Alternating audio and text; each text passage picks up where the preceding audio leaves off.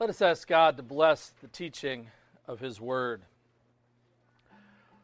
O God and our Father, please give us understanding of your Word by the work of your Spirit, that the words of my mouth and the meditation of all our hearts be acceptable in your sight. O Lord, our rock and nearest kinsman Redeemer, Jesus Christ. Amen. So once again, we are considering what it means to be the church, to be God's people. And we are looking in the book of Ephesians. And of course, just as continual reminder, and you might say, Pastor, why do you keep hammering this? Because I want us to think it through. I want us to know that in His Word, He instructs us, yes, to go and make disciples and baptizing them, but also that we should teach all that He has commanded. And it is important that we understand that He gave us directions and commands concerning being His people, what that means, what we are to know of Him, what we are to know in Him, and how we are together in Him. And He has called us then, because of the facts, those truths, to be people of action. You know, we understand that the world and the church is divided. Unfortunately, the people of God too often work divided. We kind of act like the book of Judges, where it says, and every man did what was right in their own eyes. All too often it's like this, and every church does what's right in their own eyes. And so instead of being the people of God working together, we can even say in these four walls, we're not as unified as we should be. But I would even say outside these four walls with our brothers and sisters in Christ. It is important for us to remember these key distinctions. One, that Paul affirms that the people in the church at Ephesus, men, women, and children, are saints. And that the degrees of separation that existed prior to His death and resurrection no longer exist. Paul writes to all of the church in Ephesus. And in Ephesians chapter 1, he gives us a reminder of the kind of prayer that he outlines throughout all of Scripture by giving thanks for creation, giving thanks for redemption, and asking God for the fulfillment of His will and kingdom. We know, as we've talked about already, that the book of Ephesians is divided up into two sections. We could say one section is truths and doctrines, and the other section is, because of those truths and doctrines, how we then are to live. Now, it's important that we understand that because we believe the truths and doctrines, that we act. But it is important that Paul is not teaching by the Spirit that we are to work on our intellect first, and when our mind is all straight, then we take action. No, that is a Greek idolatrous idea. We could even say, resurrected by the Enlightenment. No, actions, however, do flow from God's true Word. So I want us to consider that as we look at God's Word today. Let us consider the fact that in the preceding weeks we've discussed, first of all, that there's the conduct of the dead, and we are in great debt, dead in our sins. Yet, because of God's wealth and richness and mercy, we are no longer dead. But rather, we are made alive. And Ephesians 2 makes this very clear. We are made alive together. We are raised together. And that He made us sit together in heavenly places in Christ. We are not simply saved as individuals. We are saved to the people of God. He made us alive together, raised us together, and made us sit together, that is, ruling in heavenly places in Christ Jesus. Now, about that time, we hear that and we go, oh, it's because of all the good things I'm doing. Got that all figured out. No, he comes right back and says, you are saved by grace and not of ourselves. But we can't separate the fact that once God saves us, people of God, we're saying it again, you're not saved simply to go to heaven. You are saved then so that you may do the work of God. And yes, being granted the blessing of being in His eternal kingdom is a part of it. But you are saved to do a work. To do the work He created you to do. So we cannot say simply, well, I'm a Christian and I can go about my business. I can do whatever I want. I'm sitting in heavenly places with God. No, it has an outworking, a gratefulness towards God, and therefore we do His work, His calling. It's important that in all of this, in chapter 2 of Ephesians, verse 11, that we are no longer separated. That is, no longer strangers. We see in verse 19 of chapter 2, now, therefore, because of these truths we've already discussed, you are no longer strangers or foreigners, but fellow citizens with the saints. That is, people who have access to the throne and members of the household of God, having been built on the foundation of the apostles and prophets. Jesus Himself being the chief cornerstone, in whom the whole building being fitted together grows into the holy temple of the Lord, in whom you also are being built together for a dwelling place of the God in the Spirit. So it is important that we recognize that God is building us together. He is the chief cornerstone, and based off the teachings of the apostles and prophets, the Old and the New Testament, we are learning and we are being built up in the church as one people, as the dwelling place of God in the Spirit. And that's our introduction to remind us of where we are when we come to Ephesians chapter 3. Now you see in Ephesians chapter 3, beginning in verse 1, it says this, for this reason I, Paul, the prisoner of Christ Jesus, for you Gentiles, if indeed you have heard of the dispensation of the grace of God, which was given to me for you. Now we're going to pause right here and say a couple of things. Paul says that he's a prisoner of Jesus Christ for you, the Gentiles.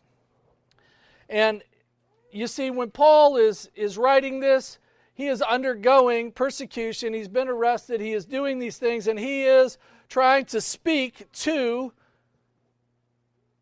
the church in Ephesus, of whom he helped establish.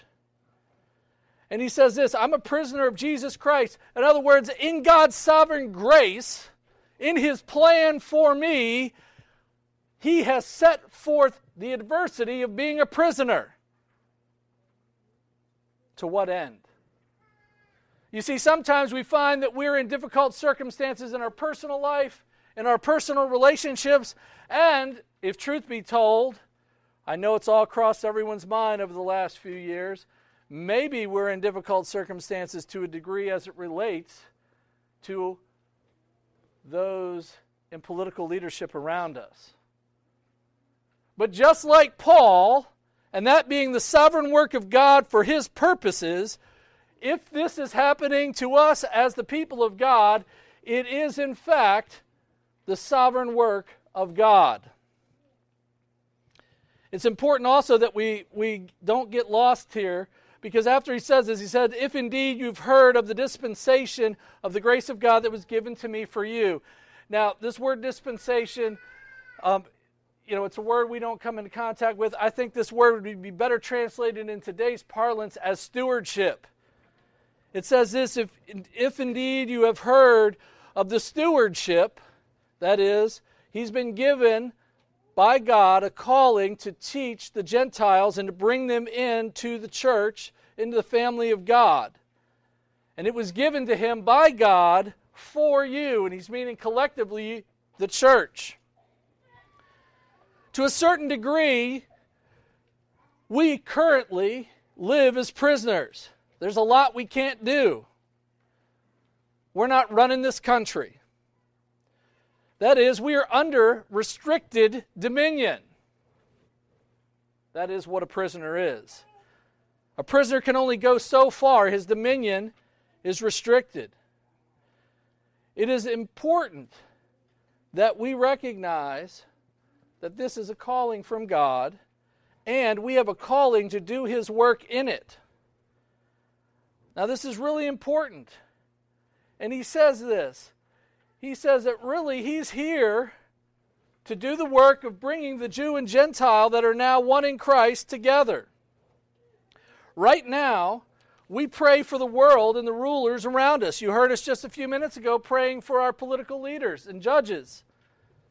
Sometimes we go so far as to name them by their names in detail. We need to understand God and His Word. As the biblical pattern exists, limited dominion as a prisoner who prays will see tribulation and hardship. So if we are actually, for years now, this church has been getting up and praying for our political leaders as God's Word instructs us to, we need to understand that the biblical pattern shows that when you do this, that it will bring tribulation and hardship. To what end? It is for the salvation of others, and even to share God's mercy and provision of salvation to the principalities and powers in high places. And you can see that throughout the Scriptures. For example, you see that with Joseph, right? He sees that he is given difficulty. And as he prays for those who persecute him, what happens? He's elevated up through that tribulation, and he not only becomes a salvation to the world by providing food, but also he has an opportunity to speak and preach the mercies of God to Pharaoh and all his court. We also see in Daniel the very same thing.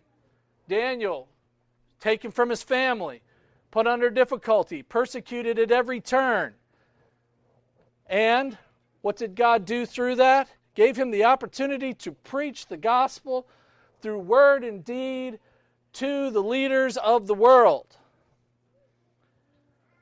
Of course, we see it also with Paul. Right? When he's getting persecuted, what happens? He goes and he undergoes all kinds of difficulties, even physical beatings, stonings, all kinds of things. And what happens in the very end? He has an opportunity. He claims his right as a Roman citizen that God provided for him. And he has an opportunity not only to speak to all those people he was preaching the gospel to who were Jews and the general Gentiles, but then he's suddenly preaching to the leaders, both regionally and internationally, of Rome. And of course, who sets the pattern of this completely? We see Jesus himself. Jesus undergoes great hardship for the salvation of others. And he, of course, comes into contact with the powers, both political and religious. And he speaks God's mercy and truth and plan of salvation. Be encouraged, people of God. Don't be discouraged by the things you see about limited dominion. We are to pray. We are to expect hardship.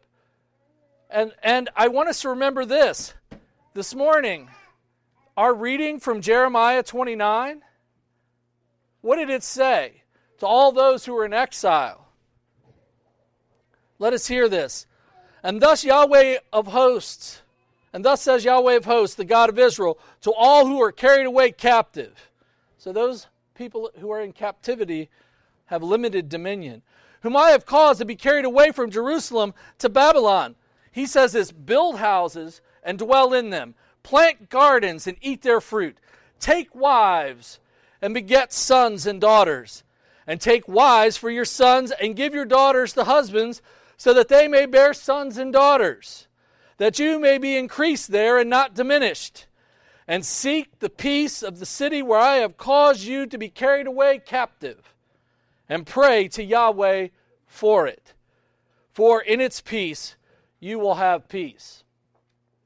See, through the prophet of Jeremiah, he is saying, listen, I've called you here, I put you here, so get married, have kids, serve God, go about your daily business, plant gardens, be fruitful, multiply in every area of your life, pray for the peace of your enemies.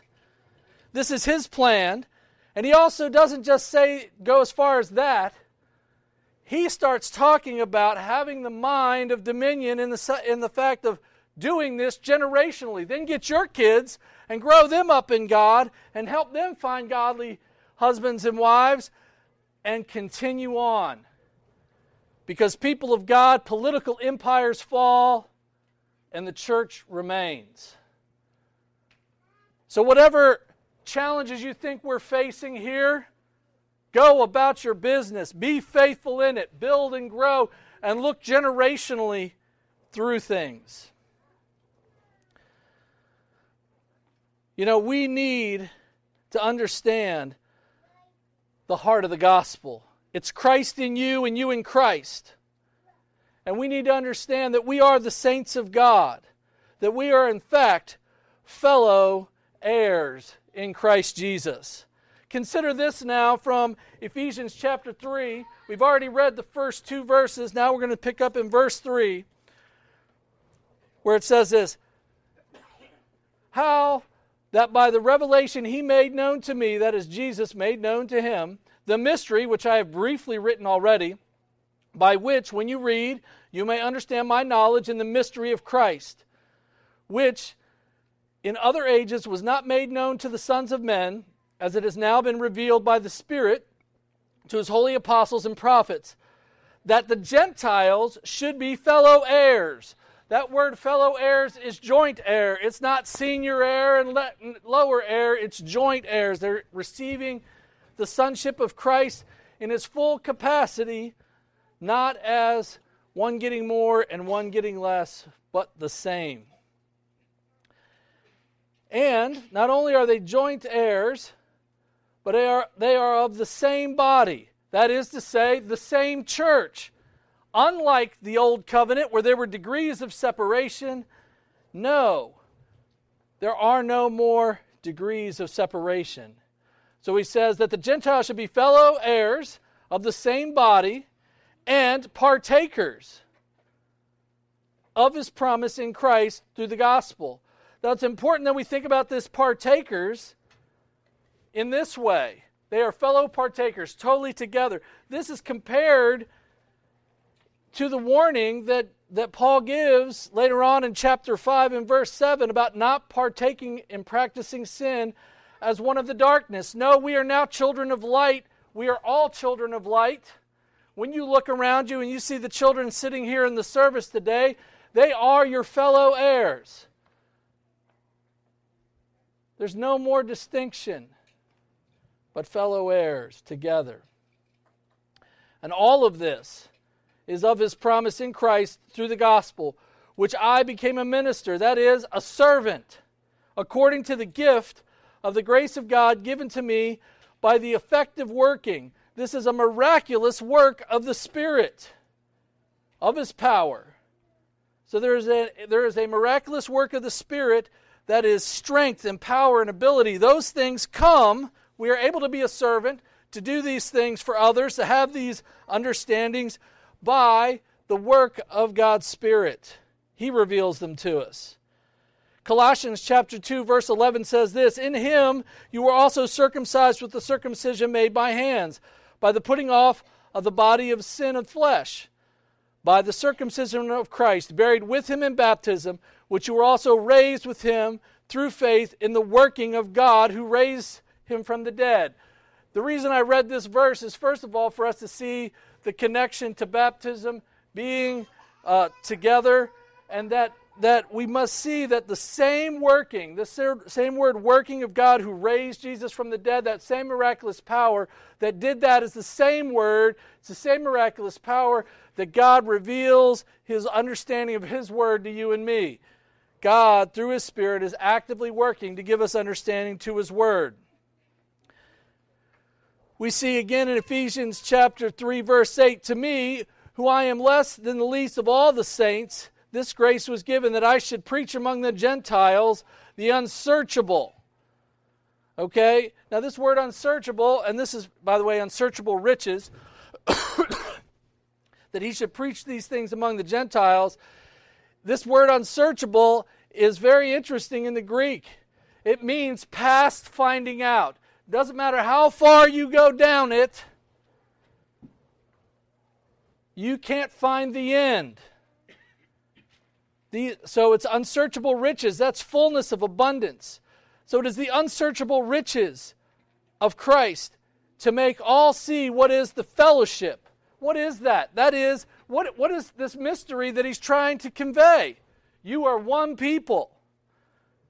It is the fellowship, the community of the mystery, which from the beginning of ages has been hidden in God, who created all things through Jesus Christ, to the intent that now the manifold wisdom of God might be known by the church to the principalities and powers in the heavenly places, according to the eternal purpose which he accomplished in Christ Jesus our Lord. So there was a mystery, and the mystery was known. The people of God did understand, that is, the people of Israel did understand that they were called to bring the Gentiles nearer to God, to be the priests to the world, to bring them to the temple, to do sacrifices with them, to worship there. But there were degrees of separation. But it is very interesting to see how God works. We see that at the Tower of Babel, when God comes in and he divides them up so that they don't destroy themselves, he divides them up religiously into religious cultures, that when later on when we come where the people of Israel leave Egypt, we see that there is Israel and there is God-fearers. And God talks about this when he's setting up in the book of Deuteronomy and throughout all of the Pentateuch. He's setting this up and he says, okay, so here's the instructions, and there's two people. But you know what happens through the time of being in the wilderness, the time of difficulty? What happens to those God-fearers? You don't hear about the God-fearers any further. When they go into the promised land, it's just the people of Israel. However, we recognize that Caleb was there. You guys remember Caleb? That's right. He was a Kenite. He was a Kenite. He was not from the people of Israel, but he becomes integrated in. The scriptures actually tell us that he was brought into the tribe of Judah. Later on, we see that David and his mighty men, and he brings in all these Gentiles who become integrated in. It is not as if the people of Israel, that the Jewish people of the day, did not understand that this is what God does. Through his mercy, through his promises, he brings people together. However, what do? We say, oh, we get to sit in those high places, and now we want to set up degrees of separation because we are high and mighty. People of God, do not think too much of yourself, but recognize that you are saved through grace. God chose you before you could choose him. Now in this, we need to recognize that this is the eternal purpose, to bring God's people together. And this is accomplished in Jesus Christ. We see again in Ephesians chapter 3, verse 12, because of Jesus Christ our Lord, in whom we have boldness and access with confidence through faith in him. Therefore I ask that you do not lose heart at my tribulations for you, which is your glory. Now this is important. Because of Jesus Christ, we all are the saints of God, and because Jesus Christ himself is seated at the right hand of God the Father, and we are in him together, we are seated with him, we have boldness and access with confidence through faith in him. That's why when we come together and we offer up these prayers of petitions together, we're in the presence of God. And together as God's people, we are worshiping him and we are bringing our prayers and petitions to him. And we can do it with boldness, not because of our righteousness. That's why we confessed our sins before we get to that part. But we have access because of the work of Christ. It's important for us to recognize that Paul doesn't leave it right there. He comes to a prayer and he says, because of these truths, because of these facts, I'm going to pray. He says this in Ephesians 3:14. For this reason I bow my knees to the Father of our Lord Jesus Christ, from whom the whole, that is everyone collectively, the whole family, that is the kindred people in heaven. And the reason I keep breaking this down, I want you to see that we can read this and see that there is deep things to be understood here. So when he says, whom the whole family in heaven, that is, it is the seat. Heaven is the seat of the order of things eternal. It's where God dwells and where other heavenly beings dwell. So all of heaven and earth is named. Now it's interesting when we consider this back to what we talked about in the very beginning. Why are we talking about this? Because in Matthew 28, Jesus gives us a direction, and he says what? He says this, that all authority in heaven and on earth, this is the exact same phrase that we find right here. And he says, again, let us hear this, for this reason I bow my knees to the Father of our Lord Jesus Christ, from whom the whole family in heaven and earth is named, that he would grant, that is to give, supply, or furnish you, that is all of the church at Ephesus, according to the riches of his glory, to be strengthened with his might through the Spirit in the inner man. Now I want to pause right here and say this, that he is praying that God come down, help everyone collectively as the people of God, that God would grant these gifts to them, his riches and glory, from his riches and glory, to be strengthened with might in his inner man. Now this is important. Don't get caught up in this. Don't believe the Platonistic, Greek, or Enlightenment concept here of the separations of men. But rather understand that this distinction here, inner man, is about the new creation man, not the intellect of man. To point this out, we can look at Romans 7, beginning in verse 21. I find the law that is evil present with me, the one who wills to do good. For I delight in the law of God according to the inward man, but I see another law in my members warring against the law of my mind, and bringing me into captivity for the law of sin which is in my members. O wretched man that I am, who will deliver me from this body of death? I thank God through Jesus Christ our Lord. So then, with the mind I myself serve the law of God, but with the flesh the law of sin. What he's talking about here is our sinful nature. The inward man is about understanding that we are a new creation in Christ, and not as if to say the things of the created order are bad.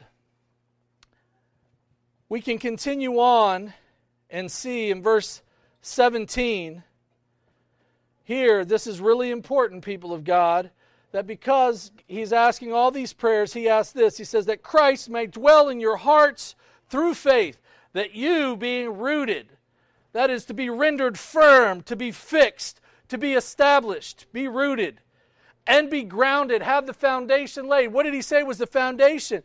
Jesus Christ is the chief cornerstone, and then the foundation is the apostles and the prophets, God's word. This is important. That Christ may dwell in your hearts through faith, that you being rooted and grounded in love. So, through the foundation of Christ, the apostles and the prophets, that we are to be in love, grounded in love. That is affection and goodwill, love and benevolence. This is brotherly love. We can find other passages in John and in 1 Corinthians and Philippians. We can see this same very word, this love, being expressed to us. I want us to understand that we are called to brotherly love together as God's people, and we should be rooted in it. We should love one another. Verse 18 of Ephesians 3 says this, because that we are rooted and grounded in love. It says this, may we be able to comprehend with all the saints, that's all y'all, what is the width and depth and height, that is immeasurable in all dimensions, to know the love of Christ, which passes, that is, means it exceeds the knowledge, all that can be known, that you may be filled with all the fullness of God.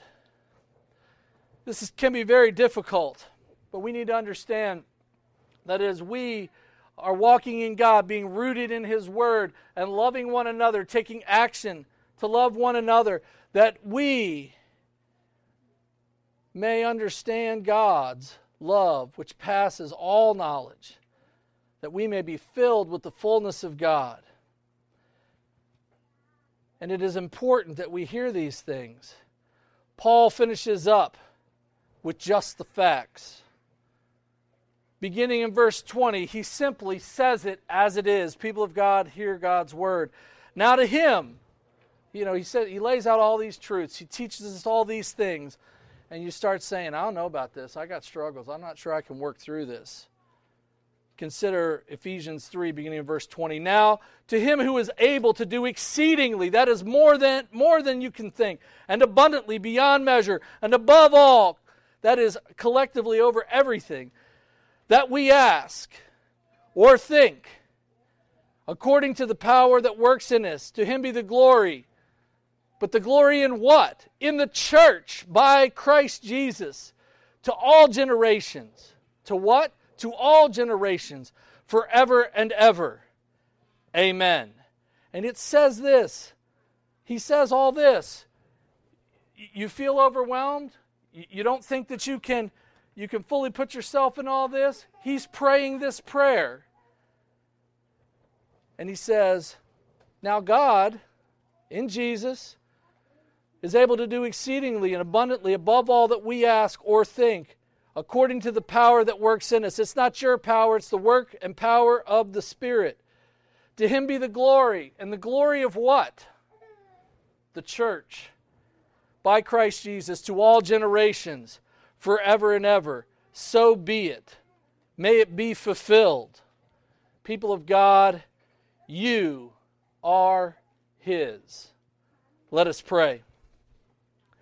Heavenly Father, we give thanks to you that you have chosen us to be your people, that you have joined us together and have provided us times of being prisoners so that you may be glorified and draw all men to you. In Christ's name, make it so. Amen.